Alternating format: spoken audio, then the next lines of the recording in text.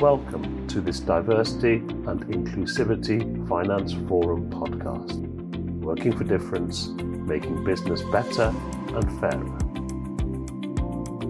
The DIF series of podcasts is aimed at helping people from underrepresented groups get into and get on in the mortgage and protection industry, and to help everyone understand why genuinely prioritising diversity is good for all of us individually, good for your business, and good for the mortgage market as a whole.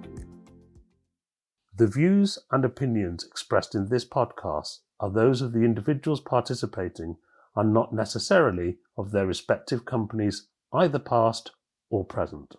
Hello everybody and welcome to another DIF podcast, and today is my great pleasure to introduce one of the most significant people I have ever met, Robert Sinclair, who, apart from heading up Amy and being an industry legend, is also the winner of the British Mortgage Award Lifetime Achievement, and deservedly so. Robert grew up about half a mile from where train spotting was created, and his doctor was the first in the UK to give clean needles to drug addicts. He grew up in an area where many were not given a proper chance in life, but he wasn't one of those. His parents ensured that he had a great education. He's been involved in sport for a lot of his life, playing rugby to a very high level, representing Scotland at the Commonwealth Games, and has the spiritual benefit of being a Manchester United fan. So, Robert, welcome to your first DIF podcast. Could I just ask you, as we're going to be reflecting on your D&I journey, what was financial services like when you first joined it? When did you join it? What kind of behaviours, in retrospect, did you see that weren't appropriate? So I joined financial services in 1978 in Midland Bank in Hartlepool, which was a very patriarchal organisation where you had to toe the line, behave, turn up wearing the right clothes, speak the right way, and it was predominantly an organisation where men ran it and women did all the hard work. And it was fascinating to join that type of organisation in a place called Hartlepool in the northeast of England, which of course was a very interesting space where it still had a harbour and fishing boats coming in and out of it, and they landed fish still in those days, but also had right beside it the largest underground storage tanks for oil, as it was being brought in out of the North Sea, and also had a nuclear power station just down the road, and very large steelworks as well. So it was a very hard area to go and work in. But Mr. Martin, who was the manager of the branch, ran it with an iron fist, and everybody had to call him Mr. Martin, and most people who were managers were Misters. I reneged quite a lot, given my character, and tried to break the mould quite a lot.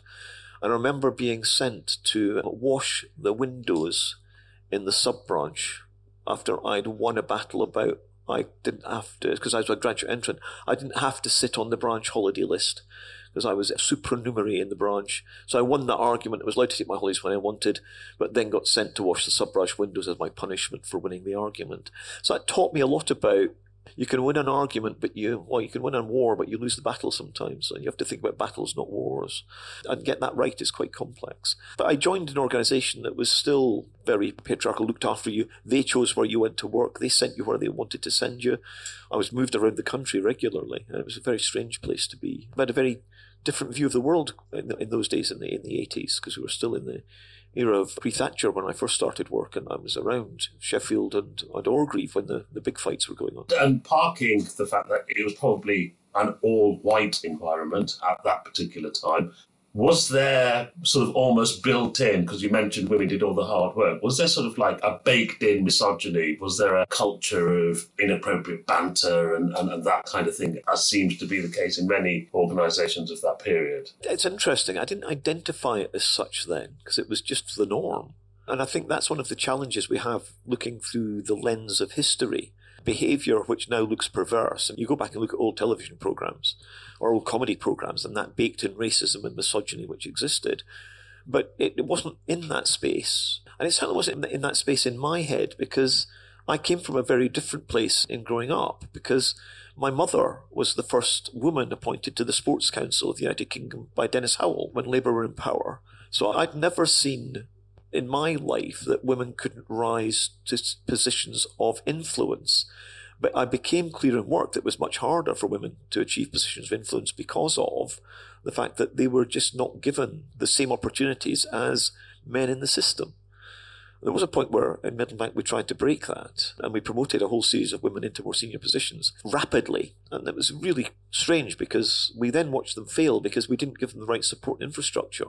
And then the men said, well, clearly the experiment has failed and therefore it's only men can do these jobs. But I look back at it and even in the middle of it, there were some of my friends who struggled with these jobs. But two of them had nervous breakdowns in the middle of this because they were being asked to do things without the right background experience. And to be fair, actually, many of the men wanted them to fail and were actually driving them to fail as opposed to supporting them, which is, I think, the biggest change I've seen culturally in many organisations, particularly in the last decade, where structures are put in place to help people now succeed as opposed to people having to survive on their... Meritocracy is an interesting thing. Because people who talk about a pure meritocracy don't understand that actually you only get the best out of people by helping, not leaving them to sink or swim. Yes, indeed. Well, I mean, I always think, and I think you're absolutely right, one of the great problems I think that British business has always had is if you're really good at your job, whether it's sales, so if you're a great salesperson or if you're a great advisor, you're promoted into a management role, which you've never had any training for, probably, and you can't possibly be any good at because you've not been trained to do that. So you're really good at one thing and then you're promoted to do something completely different. And I think that seems to happen a lot in publishing, but it is a British condition as well. It is, and something I only reconciled properly in my head when I was working at the Associated Independent Financial Advisors, IFA, with Chris Cummings. Because I did some work with somebody, because I was struggling with certain aspects of understanding what motivated and drove people. And I'd come out of being very involved in sport, and what I'd seen was most of the people who are very successful in sport are very single-minded. And I see character traits of people who are very successful in sport that I don't like as character traits. I think very good salespeople are very focused on being really good salespeople and are very self-centered. And that's what makes them successful. And top sportsmen are exactly in that space, which is the ultimate dichotomy of trying to get really, really good footballers to work in a team, because the two do not necessarily coalesce, but great managers manage to deliver it. And in work as well, why you would take somebody who's probably an excellent salesperson, very single-minded and focused, and think they can then manage other people when they've not got the right character traits to do it, is bonkers. Because the best salespeople are the best salespeople. They're undoubtedly, but rarely going to be the best managers. Indeed, very true.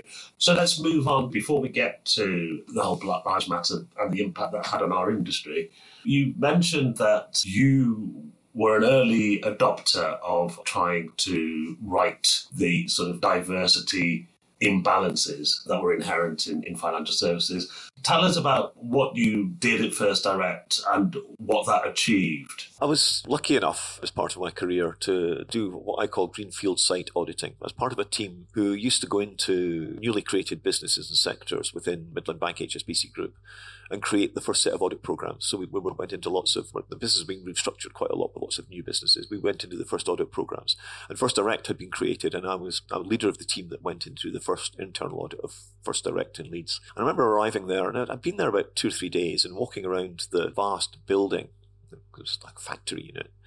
And suddenly dawning on me that I was in Leeds, very close to Bradford, and all the faces were white. So I was out in Leeds or staying, and there was lots of faces that were not all white. But within the First Direct building, they were all white. And I went to the ops director and said, Brian, why do you think this is? And he looked at me and went, good God, I hadn't thought about it. And we did a bit of research. And what came out eventually was that in the recruitment process, they were using verbal reasoning tests, which were very skewed in the way that they worked for people who spoke what I would call pure white educated English.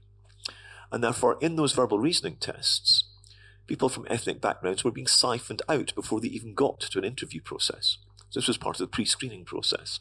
So what they did was actually go back and totally re-engineer their recruitment process so that by the time I visited again to do the second one of these audits 2 years later, there were a smattering of different faces around the building, because they'd recognised that what they were doing was wrong. But going through that process was interesting, that it sometimes takes people to come in from the outside to look at an organisation. And it wasn't because they wanted to be like that. They just didn't recognise it in the way they were created and structured.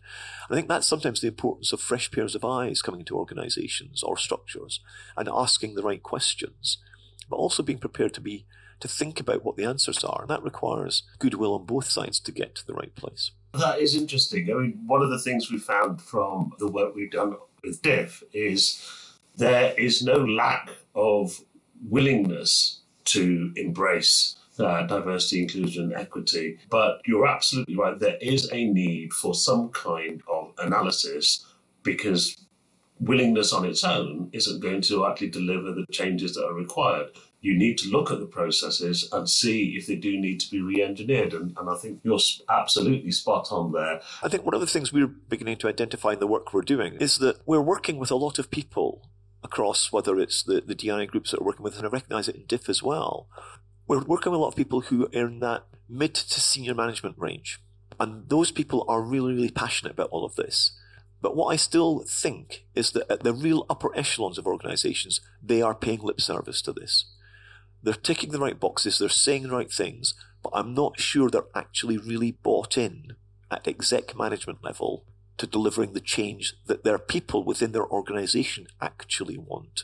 And I think the biggest challenge we're probably going to have over the next 3 or 4 years is engineering how we push upwards into organisations to genuinely get the highest levels of management committed. I must agree with you. There are some exceptional leaders that are very much engaged. So, the people like Michelle Galanska, Ali Crosley, really committed to DIF, really make a difference, actively involved in all aspects of delivering diversity and inclusivity and equity changes in their organisations. But you're right, there are people who sign up, send somebody worthy to come along, but there is a lack of very senior. And I think somebody said this in a very early podcast. The minute D&I gets assigned to HR and leaves the central space of the boardroom, it becomes a tick box and it immediately loses any credibility. And I think that needs to be recognised in every company, that this is a central main board issue and not a departmental one. But you're absolutely right.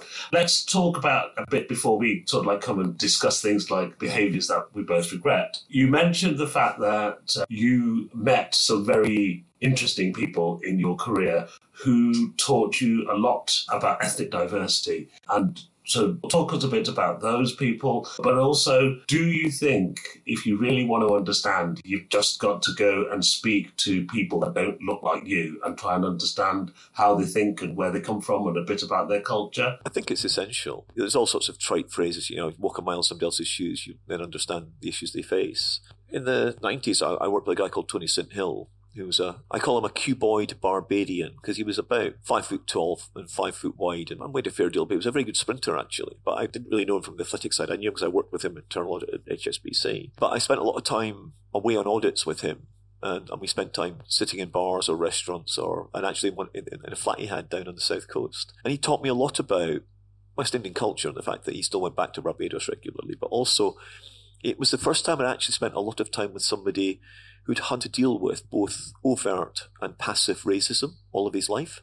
The discussions we had were really interesting because I never saw him as anything other than a person. But what he taught me was that I am not the same as most other people, because in those days, he was just a black boy, and the level of racism he'd had to encounter and the amount of work he'd had to do and the amount of shit he'd had to swallow to get to where he got to was really, really interesting from my perspective. It was the first time I'd spent a lot of time with somebody who could explain it to me in language that wasn't aggressive. And I think that's the bit was really interesting with him, was he wasn't bitter about it, but he wanted me to understand it. And that was a challenge.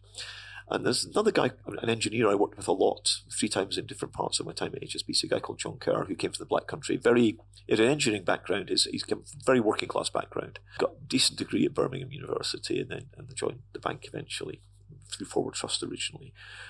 But he eventually became the number 2 in the Industrial Commercial Bank of China, ICBC, which is one of the biggest banks in the world. But he also then had spent a lot of time talking to the Chinese, but also time in Beijing. And he talked to me a lot about the different Chinese view of the world and culture. And I think what's interesting is that we're presented through television and other medium a view of these things. But when you talk to people who've lived it firsthand, who you get a different perspective on all of these things. And it's good to read, it's good to watch television, it's good to understand from programs, but that is still a presentation of one person's perspective of what they want you to see and understand. And I think the more we get broader perspectives from different people with different views, with different lived experiences, and the broader we get our understanding, the more we can begin to integrate and deliver genuine equity in the way that we deal with people. And I think that the challenge is that you have to be open-minded, but you have to be prepared to step out of your own comfort zone, to spend time and invest time with people in order to get that level of learning and understanding. And John, I first met John in 1983, and we still have lunch occasionally now. So, so it's been a long friendship in terms of working with somebody who has always encouraged me to think differently about the world. I particularly love the phrase you use when describing John. You say he taught me a lot about me. Yes. That's a fascinating thing to, and quite insightful thing to say about somebody and about yourself. Could you tell me a bit more about what you mean by that? You have to have people in your life that will sometimes tell you the hard truth about how you're presenting yourself or how other people perceive you. And you have to be prepared to take that on board and think about it. And you almost have to peel some layers of your own onion. And when you peel layers of an onion, sometimes it makes you cry. But I think only when you get into that emotional infrastructure do you begin to really understand more about yourself. I came from a very strange background where I was very reasonably educated, but I've suffered very badly from asthma and eczema as a youngster and was always kind of the runt of the litter. And achieving self-confidence to stand and speak was something I found difficult. He helped me a lot with that, which people will find hard to believe nowadays. But public speaking was something I really, really hated. I went through a stage where I had to do, because of the job I was doing, I didn't have enough customers, so I had to do recorded observations of my performance as an advisor. I used to throw up before I went into these camera recorded sessions. I hated the fact that somebody was going to record me and be a posterity. I couldn't cope with being in front of a camera. And so a lot of these things were about how talking to somebody like him, who was a close friend by that stage, about how you help yourself get through all of these things and identify the triggers that cause them, and therefore finding ways to avoid the triggers that give you a degree of inner calmness that's something different. But you have to, if you're very lucky in your life, you do meet people who help you overcome some of the issues that you might have, or the misperceptions you have, or the perception of yourself, which might be totally flawed. And that, I think, was part of thinking through, it's hard to identify, become calmer and less angry about life, I think would be a way to describe something. I used to be very angry at everything, and I'm no longer angry in the same way. But also I think you also go through stages in life as well, which is, as a youngster, I was very angry about lots of things and very politically motivated. But as you suddenly meet somebody, fall in love and have children, you have to begin to conform in a way that you have to live within the organisational structures that you operate in order to be promoted and earn money and conform. As I'm older now and I'm no longer corralled by the same economic or social or family controls, I'm much more, I suppose, emotionally active and pushing boundaries that I probably did when I was younger, but haven't done for about 25, 30 years when I had to build a career. Fascinating. Let's move on to when the whole Black Lives Matter thing happened to our industry and the galvanising effect it had for D&I. What was happening with your member firms? So how did you perceive it affect the senior people in the industry around you? You know, people like Kevin Roberts and Martin Reynolds and such like. Was it really fundamental, almost shaking sort of need to change, or was it fear? I think it's as simple as one or the other. I look at Monty as well. I look at the situation with Me Too movement, which was also around the same time. I think all of the Me Too, the Black Lives Matter stuff was a catalyst to a lot of people to say, enough is enough. And I think Me Too and Black Lives Matter allowed people who probably hadn't had a voice to have just enough confidence to speak out a little bit. I think the bit that changed at that point was people like Kevin and Martin and others listened to those voices and recognised that if we don't do something now, it will be never. And that's probably not a great place for us to be as a sector within a society where I think there has to be a better recognition of a need to change. Because if we continue down a road, and that's like where America's still got significant issues, if we continue down a road where that level of racism is prevalent, particularly if there's institutional racism within police forces or other institutions of the state, you end up in a very, very bad place quite quickly. Because if you go through economic issues at the same time you've got that level of intolerance running society, you get a breakdown in society. And I think we're still at a watershed moment about which direction things go, because economically it's challenging and socially life is challenging. And if people who care do not stand up and are counted, You only have to go back to what happened in Germany in the 30s to see all of that. You really have to think about if the people who care don't listen and don't act, then you end up in a not good place. And that's, I think, why the catalyst was it started. I mean, there was other people as well. I was at a Senate event down in Brooklands, and a lady called Beverly Lockyer collared me and gave me an hour and a half of her time explaining to me her perceptions of misogyny in the industry. And it's interesting where Kevin also has been through a situation where somebody was talking to him within L&G about their experiences as a woman. And he said, but I've never seen any of that. And his PA who was there laughed. What do you mean, Kevin, you've not seen any of that? It happens all the time. And I think the problem we have with all of this is it does happen all the time. But all of us have been on the bus tutting at it, not actually getting off the bus and beginning to drive the bus to engineer change.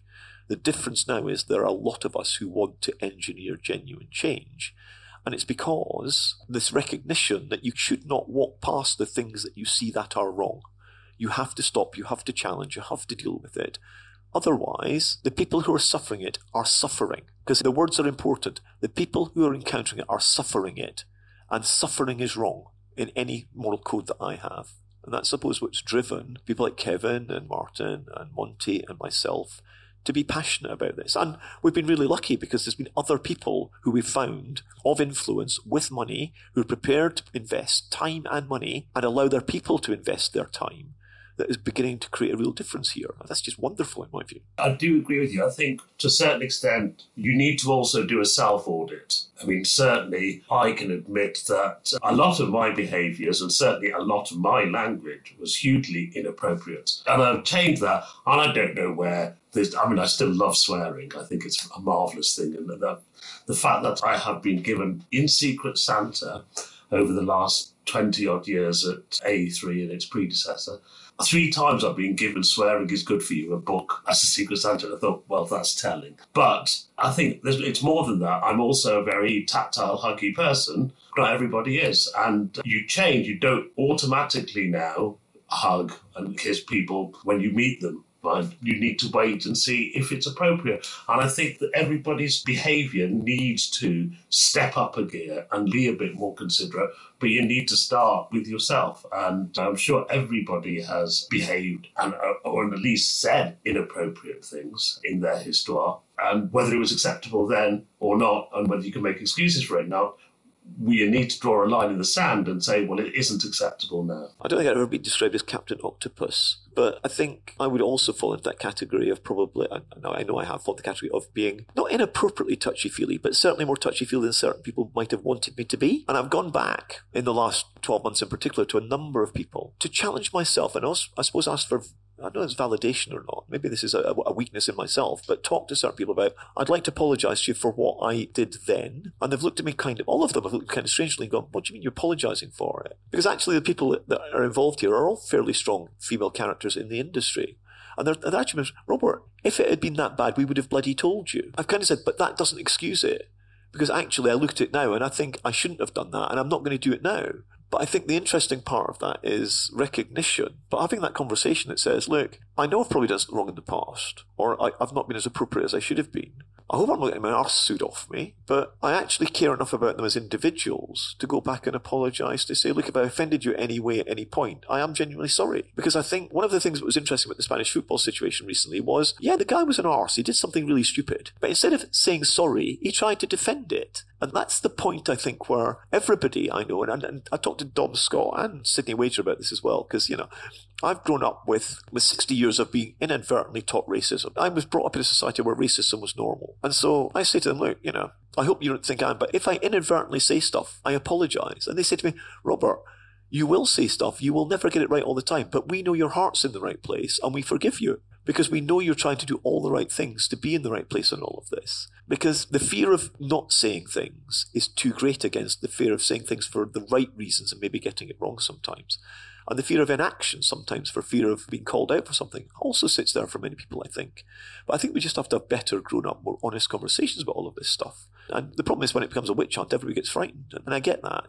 Because I remember way back in the really interesting court case way back in about 79 in Scotland, where a judge deemed if a woman said no 3 times, she had to say no 3 times, If you said no 3 times and the person carried on, then it was rape, which is an interesting judgment because there was 4 of us who met in the pub the Friday after that. There was effectively a banker, a lawyer, an accountant and a teacher who had been at school together.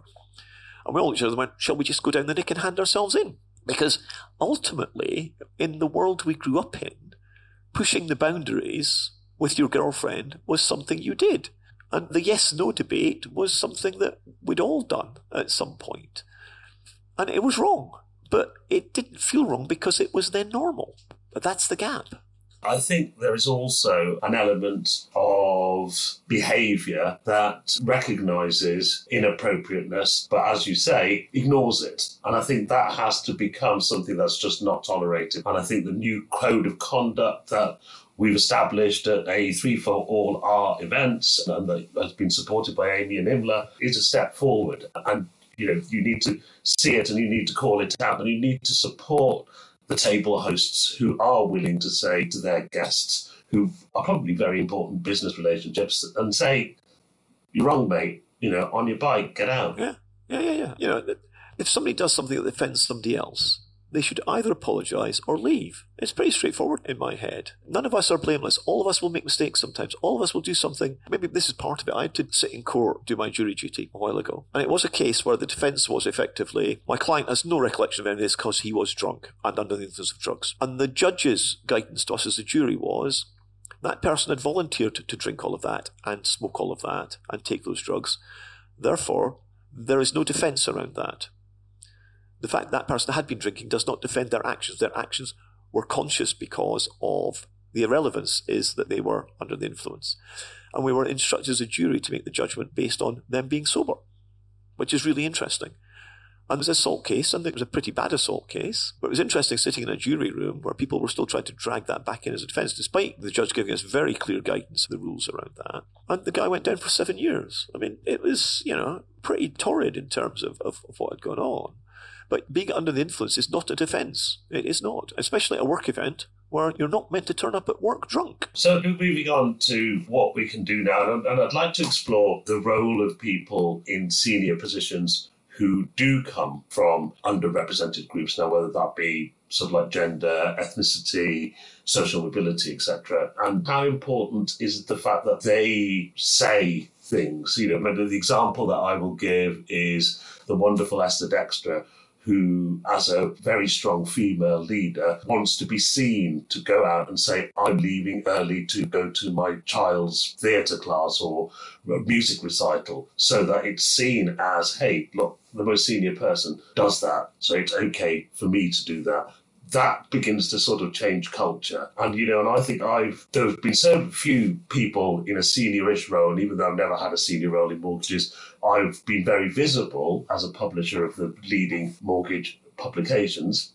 And I regret bitterly the times when there was only me and Dev as the only brown people at a leadership event like the Senate. And I would say jokingly, and everybody laughed, has Dev managed to get everybody their copy of the newspaper this morning?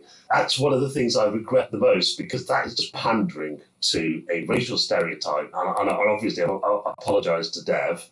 But do you think if you are in that position, you have a greater responsibility to be seen to be yourself? I think the responsibility of leadership has changed considerably.